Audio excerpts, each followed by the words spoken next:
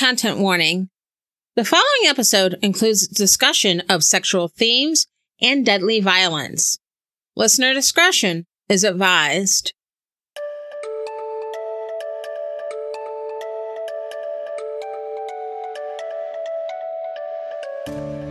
A pretty big godsend, for lack of a better word, when it comes to navigating my exit from evangelical Christianity has been the online communities that comprise the ex-evangelical movement. And it includes sharing our stories. Some include manipulation, abuse, discrimination, and other severe harm perpetrated by evangelical leaders and peers. Other stories include finding that evangelical doctrine or theology can be contradictory and leaves people wanting. Lots of cognitive dissonance. And still other stories touch on cult-like beliefs within evangelicalism, such as purity culture, quiverful, and Christian dominionism.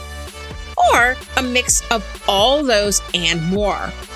But what seems to come up a fair amount is that as far as the setting goes for these evangelical experiences that lead people to leave the tradition, and in some cases Christianity as a whole, especially in the United States, is that these evangelical spaces tend to be overwhelmingly white. And that shouldn't be particularly surprising. Reverend Dr. Martin Luther King Jr. once said, quote, "It is appalling that the most segregated hour of Christian America is 11 o'clock on Sunday morning," end quote. And he wasn't wrong. And if he were alive today and made this observation, he wouldn't be wrong now either. The vast majority of churches are overwhelmingly of one race. Also, the leadership of most evangelical churches specifically tends to be overwhelmingly cisgender, straight, white, male. Part of this is the legacy of history. For example, the Southern Baptist Convention, the largest evangelical denomination in the U.S., got its start due to member churches' support for slavery prior to the Civil War. The Assemblies of God, a major Pentecostal denomination, began as an outgrowth of an interracial revival movement in the early 1900s, led by a black preacher, William J. Seymour. However, following that revival, a group of white preachers and lay leaders decided that they no longer wanted to worship interracially and then broke off from the black-led Church of God in Christ. Racism is baked into the DNA of evangelicalism, but historical roots aren't the only reason for the glass ceiling of leadership. Some evangelical congregations and denominations have explicitly barred women and LGBTQ+ people from leadership roles. Others may not have it listed in their bylines, but it's implied. Unfortunately, especially for people who are LGBTQ+, some seeker-friendly evangelical churches say they welcome everyone, and because of that, people who are LGBTQ+ start attending regularly and get emotionally and financially invested, only to find out once the hooks are in deep that, well, we love you, but we hate your sin, so you're unfit for leadership. By the way, this is a huge reason why the church clarity movement is so important. If you truly think you're right about your anti-gay and anti-trans beliefs, you shouldn't be afraid to be transparent about that. Even churches that have sought to break down these barriers struggle with integrating their leadership with those who break the cisgender, straight, white male mold. Is it any wonder that ex-evangelicals are disproportionately women, LGBTQ+, or people of color? Yet as much as evangelical leaders like R.J. Sproul, Timothy Keller, and others lament the ever-increasing number of people leaving evangelicalism, you pause to seriously consider that it's the culture and the theology inherent in evangelicalism that could be the problem. It's almost always the leavers. They didn't really believe. They leaned more into their own understanding. They don't study or understand the word enough. They were focused more on people than on Jesus. A few, like Russell Moore, give a little bit of lip service to the support for Donald Trump within the fold that has led to a credibility loss for evangelical Christianity. But to seriously reconsider who they have as leaders, what they teach, and what they believe, That's a bridge too far. But the fact of the matter is that harmful and toxic teachings embedded in evangelicalism cause people to feel needlessly ashamed, to devalue themselves, to disregard the worth of other human beings. And the fruit it bears? Destruction and death. I am your host, Jay Poole, and this is Pot Stirrer Podcast.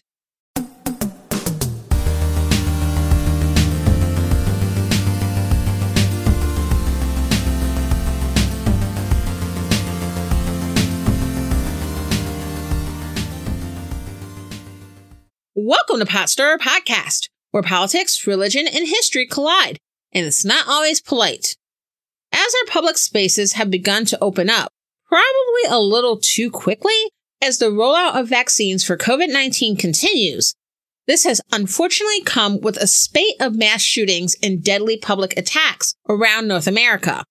Atlanta, Boulder, Colorado, Vancouver, British Columbia, Philadelphia, Rock Hill, South Carolina, Indianapolis, Austin, and so on. And with these violent tragedies, so much is worth discussing. Gun control in the Second Amendment, mental health care, anti-Asian discrimination, inequalities perpetrated by police. Of all the recent events, I will be talking about the Atlanta shootings, and I'm doing so for a couple of reasons. First of all, the tragedy in Atlanta occurred about a month ago on March 16, 2021. At the time it occurred, I was itching to discuss it, but wanted to give a little distance between then and now, because more information typically becomes available as the days and weeks pass. And I'm glad I did. The other reason is that this deadly spree shooting case speaks to a number of issues in the United States in sort of a unique way.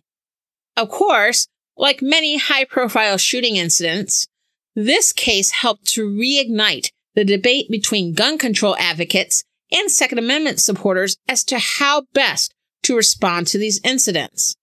And the high number of deadly shooting incidents in America more generally, so that such loss of life doesn't happen again. But in the Atlanta case, there's even more here to unpack. The killings took place in 3 Asian-themed massage parlors. While there isn't any concrete indication I can find that these parlors dealt in sex work, nor that the victims were sex workers, massage parlors in the United States tend to invoke thoughts and images of sex work and human trafficking. Some of that is because it does indeed occur, and some of it is due to the fetishization of Asian women in mainstream American culture. In many of these mass shooting incidents, for example, earlier incidents such as Charleston, South Carolina, Parkland, Florida, Santa Fe, New Mexico, such tragedies are precipitated by the radicalization of young boys and men into alt-right and white supremacist ideologies. And while some cases, such as Parkland, manifest in attacks that are not explicitly racialized, the ones that make the news most often tend to have Black or Latino people as victims. A lot of times, anti-Asian racism sort of rides under the radar in public discourse, and it can manifest in ways such as racialized fetishization, which is not always easy to identify in the same way as most anti-Black or anti-Latino racism, but it is still quite harmful. The COVID-19 pandemic and the racially tinged rhetoric spewed by the previous occupier of the White House, as well as his supporters in the political sphere in response, has led to a rise in hate crimes targeting Asian people. In the Atlanta shootings, 6 of the 8 victims were women of Asian descent. Yet other aspects of this case, such as the response of the police, both on the scene and when speaking to the press, hits on similar notes when compared to racist incidents involving Black and Latino people as targets. And let's not forget the added dimension of religion.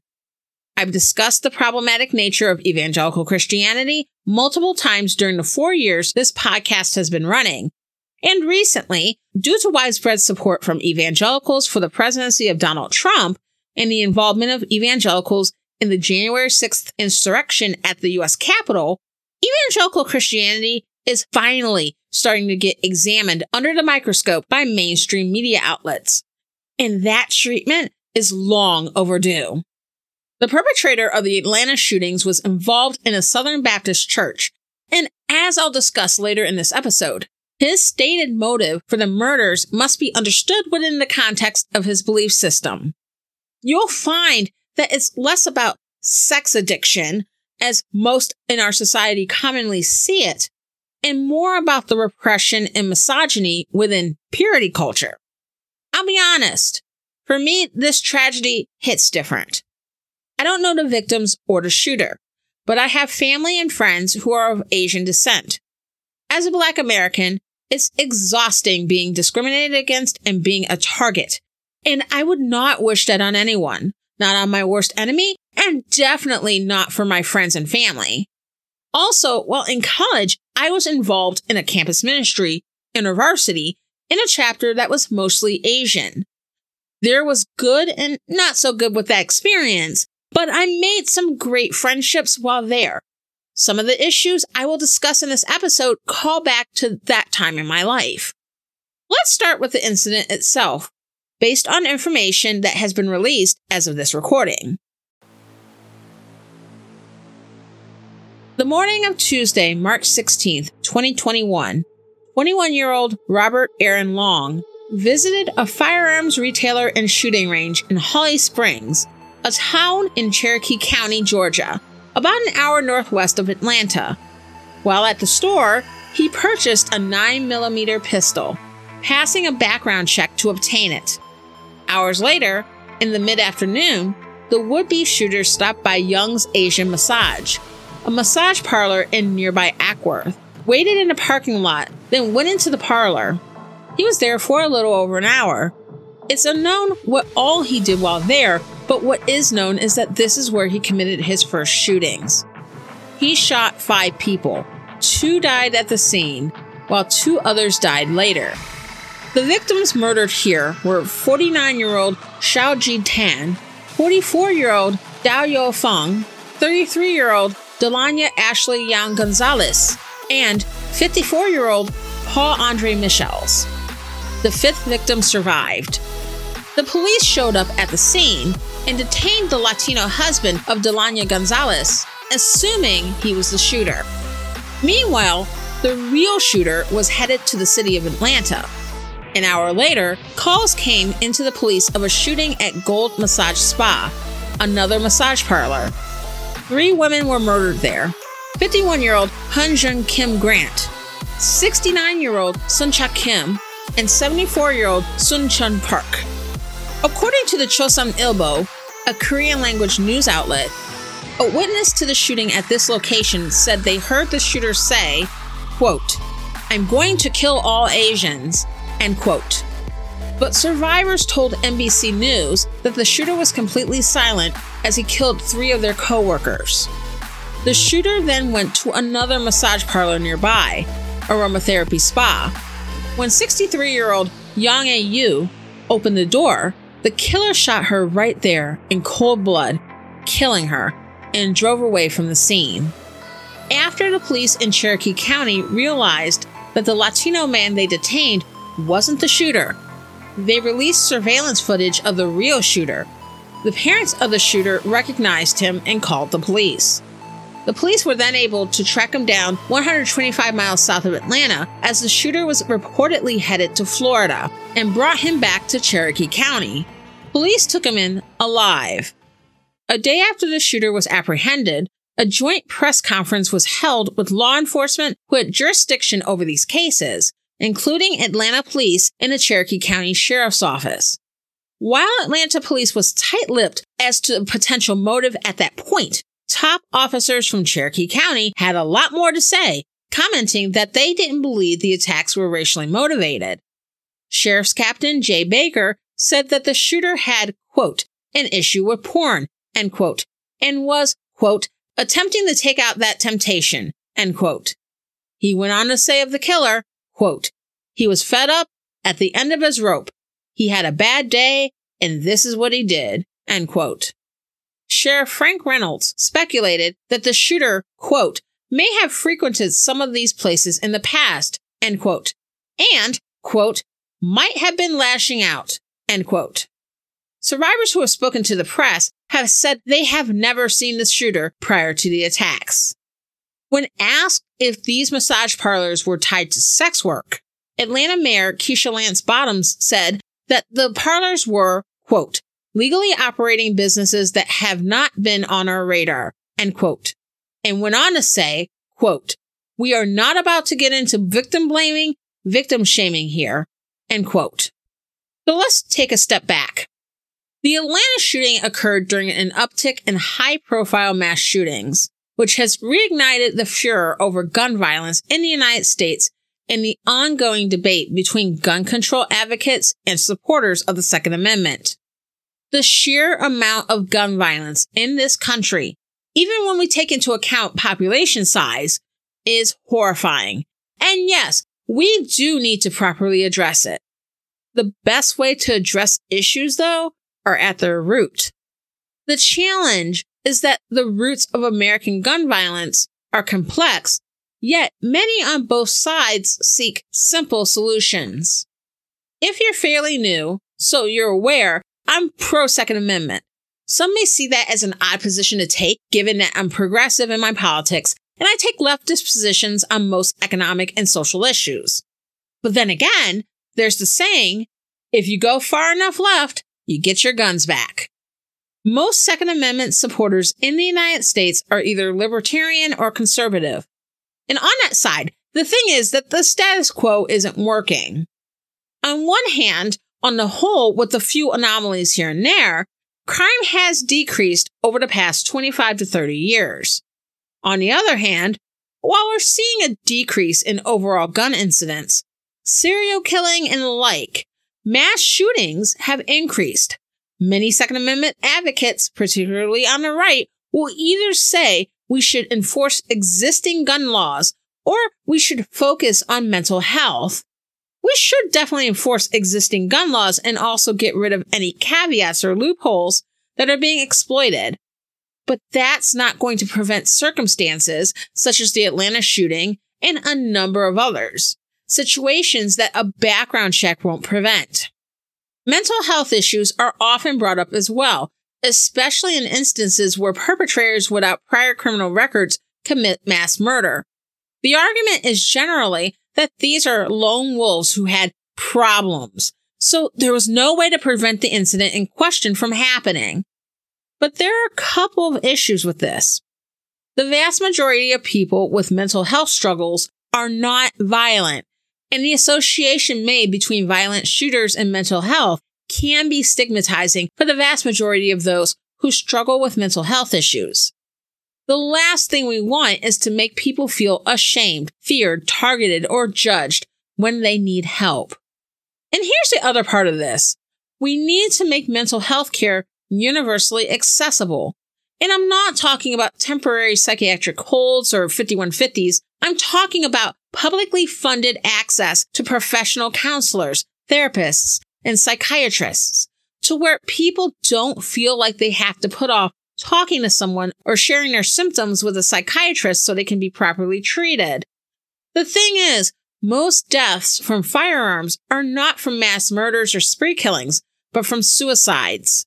And when people are considering ending their lives, it's important for them to have access to professionals without worrying about burdening themselves or their families with the cost, or without having to worry about taking too much time off from work or school. Many on the right who blame mental health for mass shootings also oppose universal health care, seeing health care as a privilege for hardworking people and not a right. Yet, if they were truly concerned about mental health and it wasn't simply some deflection, they would see health care, including mental health care, as a public health issue rather than a privilege reserved for those who can afford it. And we're not even going to entertain this idea that we wouldn't have mass shootings if everyone were armed, whether it's teachers or resource officers or your regular Joe walking down the street. We have a hard enough time with trained police officers not knowing their taser from their standard issue Glock. If Mrs. Smith thinks Juan and Jaquan in her second period math class are behavioral problems, should she really be packing heat? And I say this as someone who has the utmost respect for teachers. They truly have a difficult job, but I'm also aware of the racial and ethnic disparities in school discipline. And the last thing we need is to add firearms to that equation. Now, let's discuss the other side of the gun debate, those in favor of gun control. It seems like a simple solution. Get rid of the guns, get rid of the shootings. In a vacuum, sure. But nothing ever happens in a vacuum. Gun control in the United States has never been rolled out equitably. When it's rolled out, the targets are more often than not people of color. And the focus of gun control is often urban areas that are majority people of color. And this is how it's been for a very long time. For example, let's talk briefly about the reason why California has some of the toughest gun laws in this country. The 1960s were a very turbulent time in the United States, with the Civil Rights Movement, the Chicano Movement, or El Movimiento, the second wave women's rights movement, the counterculture, and of course, Vietnam. Of all the civil rights groups that existed in the 1960s, the Black Panther Party was one that struck fear into the hearts of the white mainstream. The Black Panthers were a militant civil rights group that had chapters in cities across the country. They encouraged Black pride, Black power, and support of Black people by Black people. The group organized a school breakfast program for children in the community, set up health clinics to treat and educate community members, ran legal clinics, and more. The group also focused on protecting Black communities from police brutality and other racist abuses. Instead of taking the nonviolent stance of groups like the Southern Christian Leadership Conference, they believed that the Black community had the right and duty to defend itself. So Black Panthers would conduct armed patrols of their neighborhoods, using the Second Amendment and state law that at the time allowed open carry of firearms. The Black Panthers were targeted by FBI Director J. Edgar Hoover, as well as law enforcement and government officials on state and local levels. One of the ways the Panthers were targeted was through gun control legislation. In 1967, California Republicans, with the support of Democrats, pushed a gun control bill called the Mulford Act that would disallow open carry of firearms. This bill was aimed at disarming the Black Panther armed patrols and was supported by the National Rifle Association, or the NRA. A group of Black Panthers conducted an armed protest on the steps of California's state capitol building, and while protesting announced, quote, "The time has come for Black people to arm themselves," end quote. After this protest, an addendum was added to the Mulford Act prohibiting loaded firearms in the state capitol, and the act was passed by the state legislature and signed into law by then-Governor Ronald Reagan. Yes, that Ronald Reagan. This started California down the road of having some of the strictest gun laws in the country. So let's say we're somehow able to execute gun control laws that in practice actually apply to everyone, regardless of race, ethnicity, religion, geography, or region. Would that work out? No, not really. A lot of law-abiding Americans own firearms to protect themselves, whether it's in their homes or businesses or out in public. If people can't protect themselves, someone else will have to fill that void. And in our society, that job would fall to the police. The same police who can't tell a taser from a handgun. The same police who can't seem to keep from killing young boys and men, young women and girls of a certain color and hue because their existence makes them fear for their lives. The same police who donate to domestic terrorists like Kyle Rittenhouse and race soldiers who have killed Black people in droves. The idea that we should submit to strict gun control measures and therefore trust the police to protect us. The police who have shown they cannot be trusted to protect and serve all Americans equally. It's a bit of a privileged take.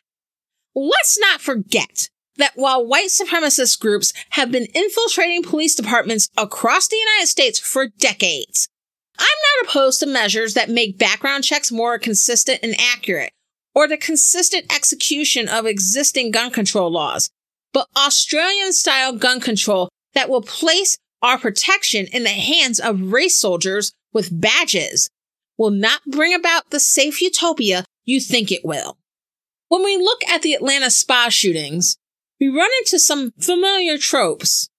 I mentioned when discussing the incident that at the shooting location in Cherokee County, police initially detained a Latino man whose wife had been shot and killed. On one hand, murder is more likely to occur at the hands of someone you know, especially a spouse or significant other, than a stranger. But on the other hand, from the information released thus far, it seems that that wasn't the reason the husband was held, and others had attempted to tell the police that he wasn't the shooter. Yet it didn't dawn on them that he was the wrong guy until more people were shot and killed. The shooter, a young white male, was taken into custody by police alive. And not only that, the police, at least the ones from Cherokee County, appeared to take the shooter at his word, discussing his declared motive at the press conference almost as if they were crafting his defense for him. It's one thing to feign sympathy with the suspect when attempting to elicit information or confession from him. It's another thing entirely to communicate with the public and by extension, potential jurors, that what the shooter did doesn't constitute a hate crime, he's struggling with a sex addiction, imply that the victims were sex workers he may have patronized prior to the shooting, and that he's just a young guy having a bad day. And it doesn't help that the police captain who made these statements was found to have posted racist t-shirts to social media that targeted Asian people. You know, it's the kind of thing that demonstrates that police are often unreliable narrators. The victims in this shooting seem to be pretty far down the list for both the police and the mainstream U.S. media. A number of articles on the shooting discuss the shooter and his life, which we will get into later, but not the victims. Even the Wikipedia page for the incident doesn't name the victims, at least as of this recording. It took me a bit of searching for me to find their names, and even more searching to find information on them, but I felt it was important to do so. These were human beings, not just a body count, not just a listing of race, gender, and age. Dao Yofeng was originally from a small town called Liaodong in rural China, where her parents worked on a farm to provide for her, her two brothers, and her sister. But when her father died, she dropped out of school to work on the farm. She left home at 14 to make money to send to her family, and in 1999 left for the United States. Here in the States, Daoyo worked in cosmetic salons and massage parlors. She had planned to move back to China to open her own salon, but the pandemic kept her from leaving. She moved to Atlanta to find better employment and had been working at Young's Asian Massage in Cherokee County for only 2 or 3 months. Xiaojie Tan, who friends called Emily, was the owner of Young's Asian Massage and also owned another massage business. She was originally from Nanning, China, which is along China's border with Vietnam, where she had a daughter. She met her then husband, an American, while he was in China on business. They married, and in 2006, she and her daughter, who her husband adopted, were brought over to the U.S. Emily obtained her massage therapy license and got into massage therapy, opening her own businesses. The day of the incident, she was at Young's Asian Massage and was 1 day shy of turning 50. Delania Gonzalez was the victim whose husband was detained by police. She was the mother of a 14-year-old son and an 8-month-old baby girl. She was from the area and had worked at the local Waffle House for 8 years.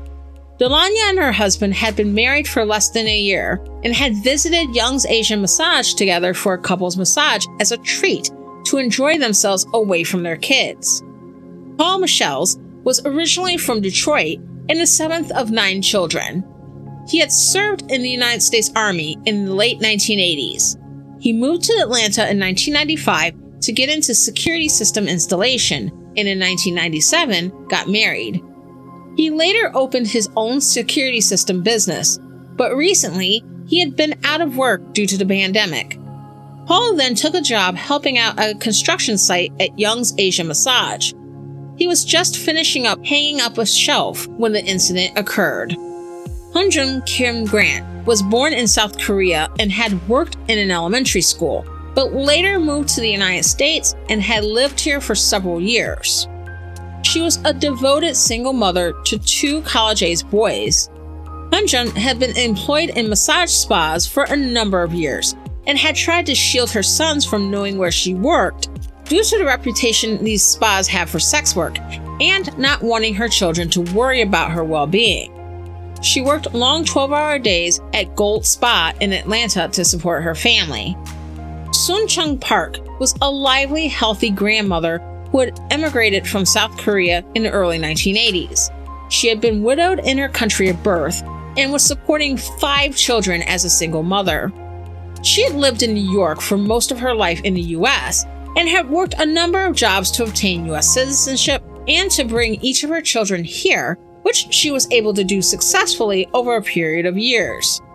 She moved to Georgia about 10 years ago, and in 2018 got married.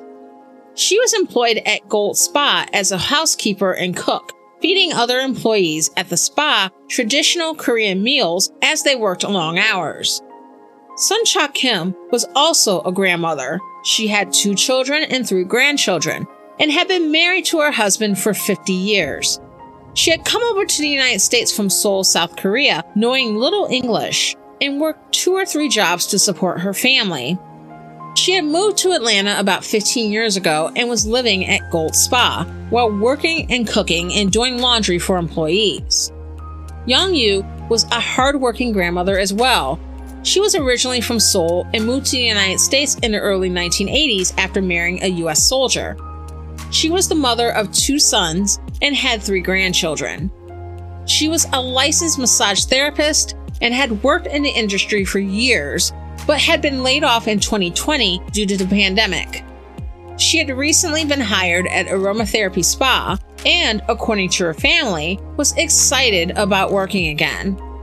These were real people with lives, with families who loved them, people who worked hard to provide themselves and those they cared for with a good life. What has bothered me a lot about the police narrative regarding this case is that this is being discussed as a human trafficking or sex work related case, and that they've claimed it is not a hate crime simply because the shooter said so. The implication, at least from my perspective, is that the police are categorizing the victims, especially those who worked at the spas, as the less dead. The less dead is a term used to describe sex workers and members of other marginalized communities who are murdered and are sort of talked around but not talked about as real people. The less dead are simply seen as labels: prostitutes, homeless, illegal aliens. They never existed. They're just another body.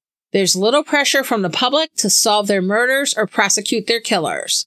And therefore, the police don't really care all that much either.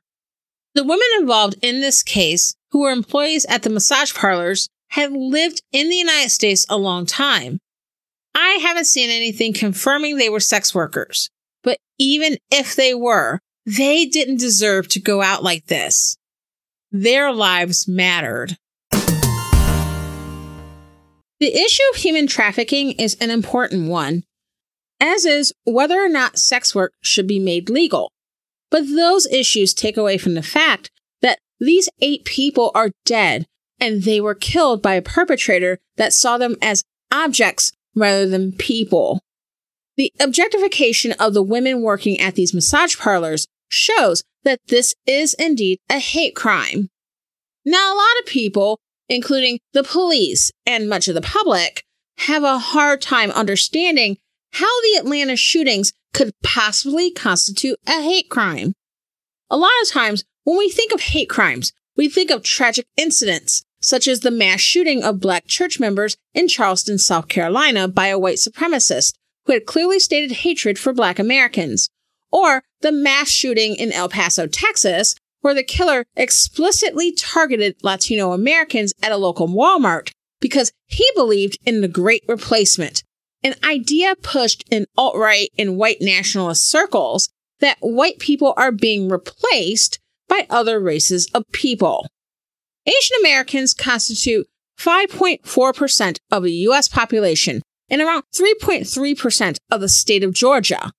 The fact that 6 out of the 8 people killed were Asian women seems on purpose.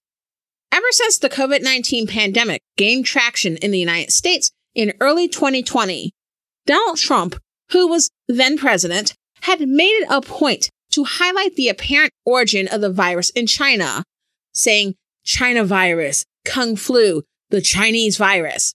So stating these things in such a way that tapped into anti-Asian racism.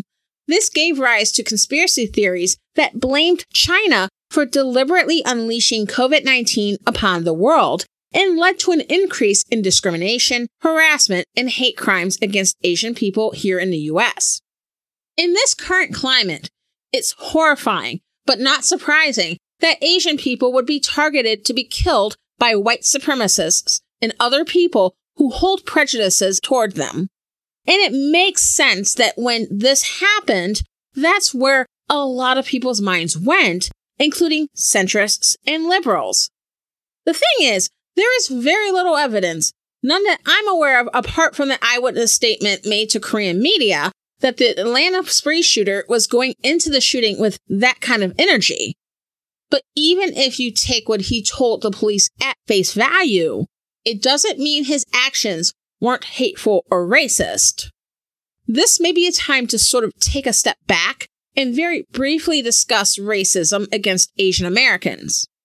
Asian people occupy an interesting space in the U.S. racial hierarchy. They are often framed as the model minority, a group that immigrated to the United States, became successful, and are held up by mainstream white society as proof that if you work hard enough, you can achieve educational and financial success comparable to white people. But the model minority myth is just that, a myth. Different Asian groups immigrated to the United States at different times, some with more financial and social resources than others, some with more formal education than others. Some came to the U.S. to pursue additional educational or financial achievements, while other groups came over primarily as refugees from countries such as Vietnam, Cambodia, and Laos. And some Asian American families have lived here in the United States for generations. Not all are recent immigrants. It varies as to how financially or educationally successful or how socially accepted Asian people are in the U.S., just like any other group. The model minority myth also doesn't serve Asian Americans well. It can add additional pressure to perform or to pursue certain careers based on stereotypes and is limiting in its own way. The thing is, the model minority myth was never meant to serve Asian people at all. It's just meant to have a group for white elites to point to when discounting the experiences of other people of color, especially Black Americans. And the model minority myth, as well as other social and structural realities that deserve their own episode, lead to and perpetuate Black and Asian conflict. Preventing these groups from consistently uniting on civil rights issues, as these groups have been pitted against each other as the enemy. At the end of the day, it only perpetuates white supremacy. But the model minority myth isn't the only stereotype that plagues Asian Americans. For Asian women in particular, they often deal with an insidious mix of racism and sexism in the form of fetishization. This has a long history in the United States. Law and journalism scholar Michael Park wrote an article published in the Modern American in 2012 called Asian American Masculinity Eclipsed, which was a really helpful source for this episode in terms of historical background. In the mid-1800s, Chinese men immigrated to the United States en masse to perform unskilled, cheap labor for the California Gold Rush and to construct the Transcontinental Railroad. one hand, white elites welcomed the influx of labor, viewing them as more hardworking and less expensive than white laborers. But at the same time, these laborers weren't fully accepted by society. The government didn't want to encourage Asian families to settle down in the United States, which was why Asian men were brought over by themselves rather than with their families. The idea was that they were supposed to do the work and then go home. At the same time, the government didn't want Asian men to intermarry with white women either. This was the mid to late 1800s, and racist views in regards to white racial purity and intermarriage were still very commonplace. So a few Chinese women were brought over, but throughout the 19th century never exceeded 7.2% of the total Chinese population in the US. The assumption held by immigration officials were that any Asian women who were not married to merchants or diplomats must be sex workers. Later in the 1800s, as the government was seeking to stem the tide of Chinese immigration, and later East Asian immigration more generally, Asian women would be targeted through the Page Law of 1875. The Page Law was a federal statute banning the immigration of Asian laborers from, quote, China, Japan, or any Oriental country, end quote. Their words, not mine. The law also banned the immigration of Asian women, quote, for the purpose of prostitution, end quote. In practice, the law didn't really do anything to stop the flow of laborers arriving from countries like China and Japan, but it made it more difficult for Asian women to immigrate, leading to a 68% decline in Asian women entering the US from 1876 through 1882. And Asian people were also excluded from citizenship until the 1940s. These early sentiments and the response by the federal government laid the foundation for the view of Asian women as sex objects, as it was assumed at the highest levels that all but a few were women of low moral character. Historian Ellen Wu, author of a book entitled The Color of Success, discusses how this early treatment of Asian women carried over throughout the 20th century. She says, quote, these associations that Americans already have of Asian women being engaged in this lewd and immoral type of behavior gets amplified as the United States begins a series of imperial excursions, essentially, or wars in the Asia-Pacific region, end quote. In the mid-20th century, the United States became involved in military conflicts overseas, particularly in East Asia.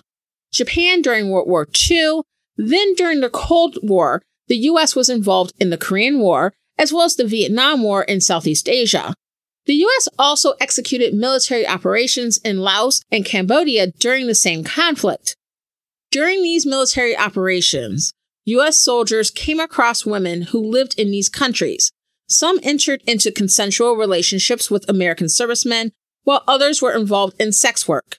Still others were victims of the war and treated as disposable, collateral damage. The view of Asian women as available for sexual gratification was highlighted in American entertainment, such as the 1987 film Full Metal Jacket, which included a depiction of Vietnamese sex workers during the Vietnam War that has been used to denigrate Asian women to this day. The fetishization of Asian women, this view of Asian women as exotic, hypersexual yet submissive, the lotus blossom, or the dragon lady, tends to be a theme when looking at the historical record, as well as in contemporary depictions of Asian women.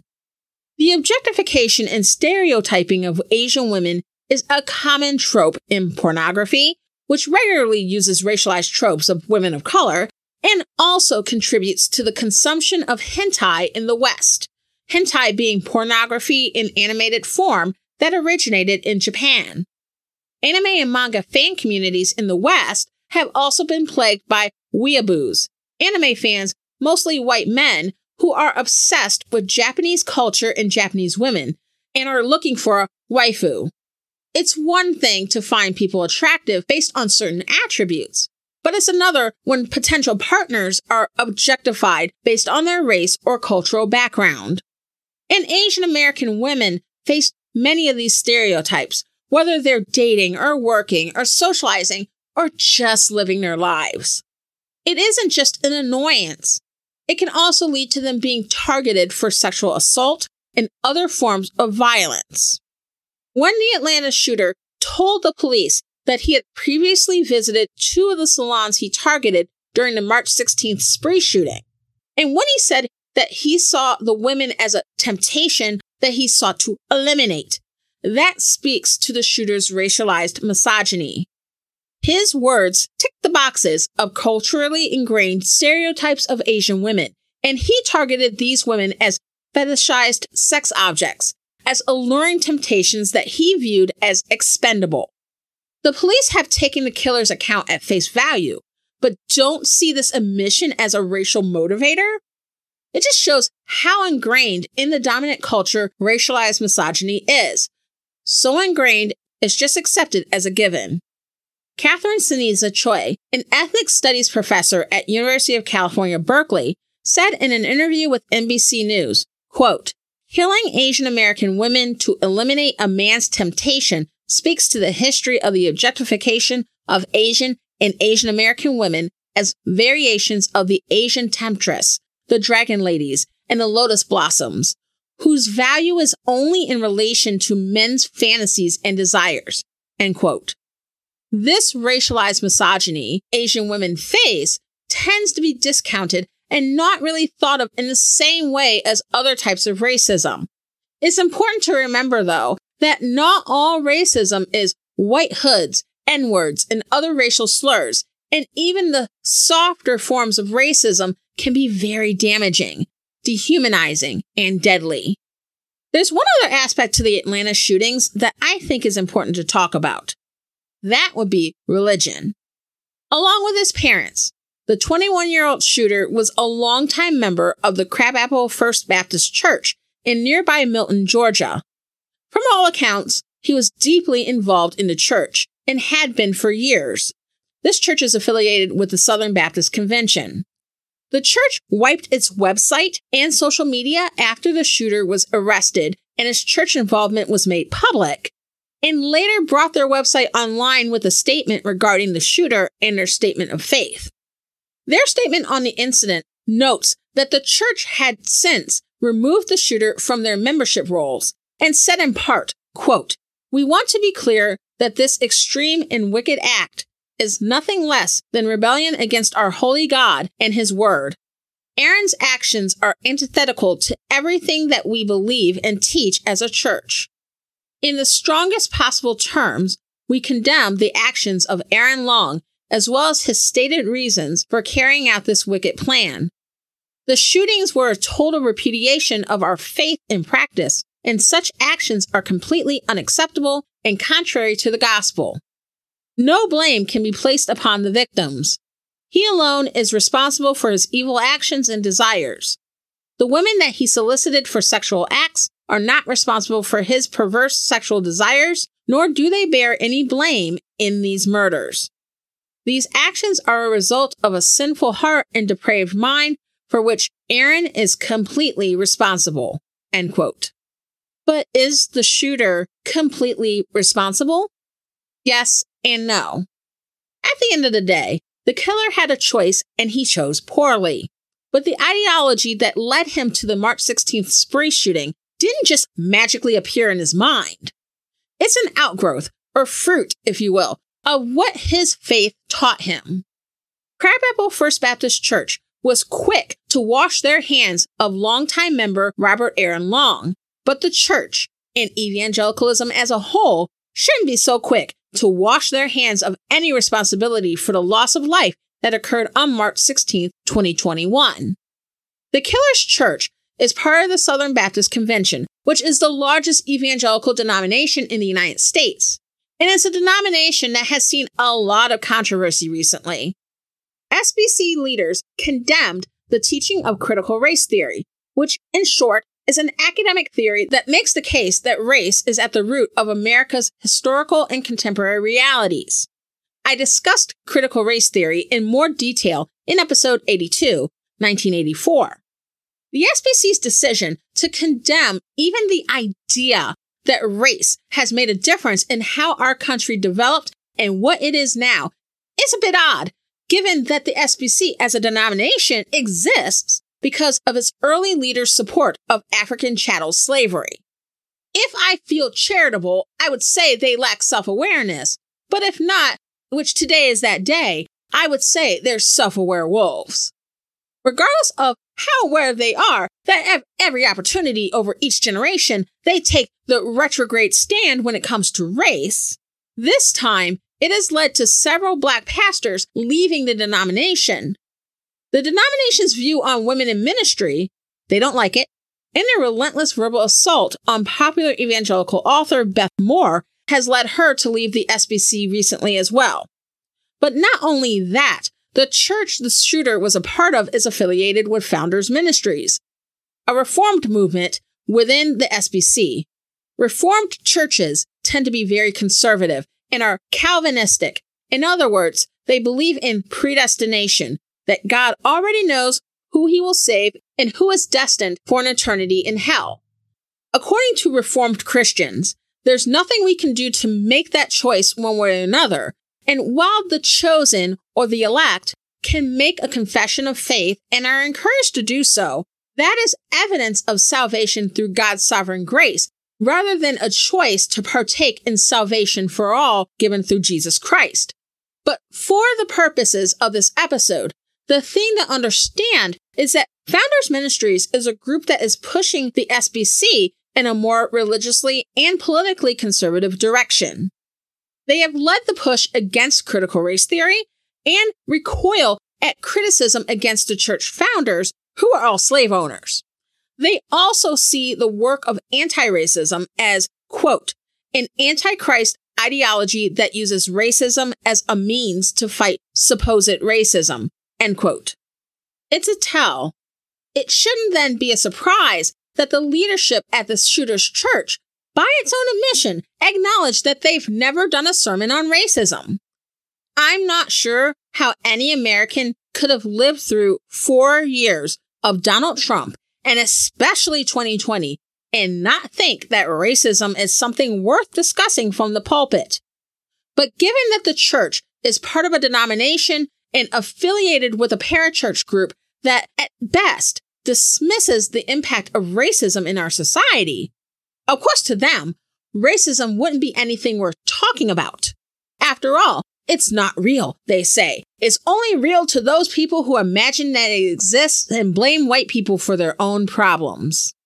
And then, after such a tragic killing perpetrated by one of their own church members, their associate pastor, Luke Folsom, fixes his mouth to say to his congregation, quote, "We don't have answers.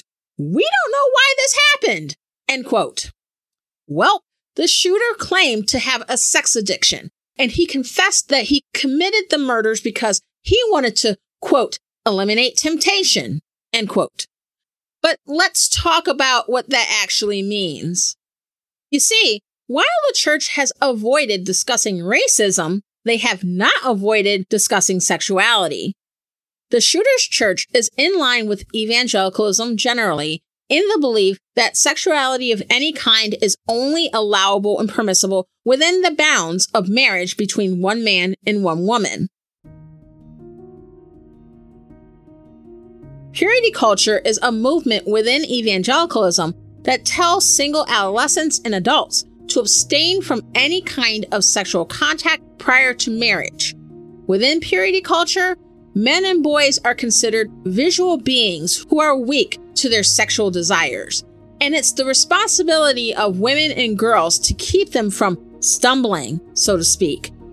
This means that women and girls within churches and ministries that promote purity culture are expected to dress modestly in a way that doesn't arouse male sexual desire, nor allow themselves to be placed in positions where males are tempted to act on these desires.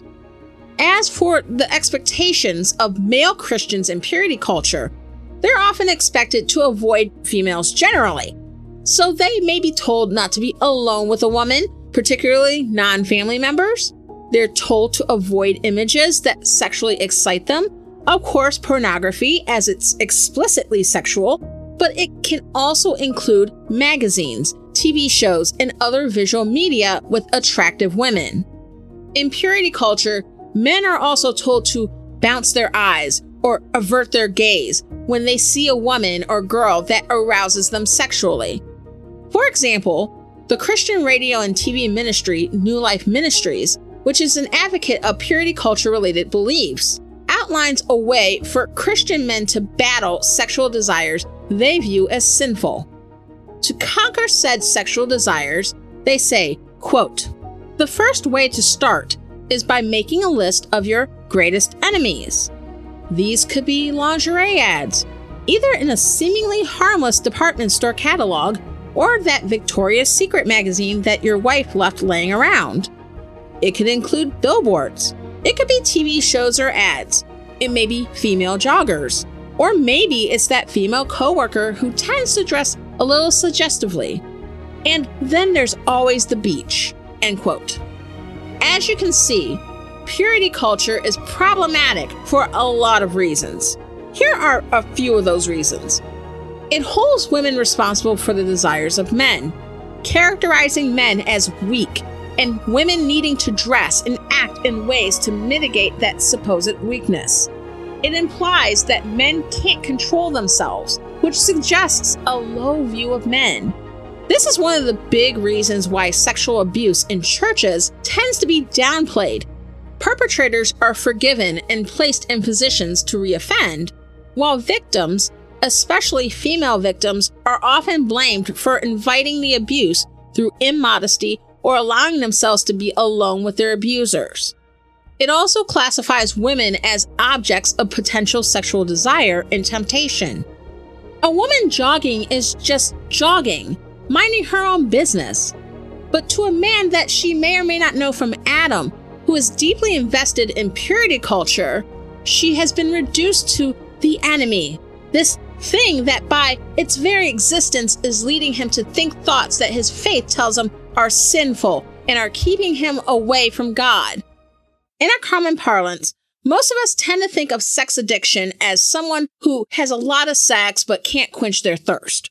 And by the way, sex addiction isn't an actual psychological disorder according to the DSM-5. But in evangelical Christianity, sex addiction is much more broad. According to psychology scholar Joshua Grubbs, quote, "There's a large and growing body of research that shows that conservative religious values are strongly linked to feelings of sex addiction.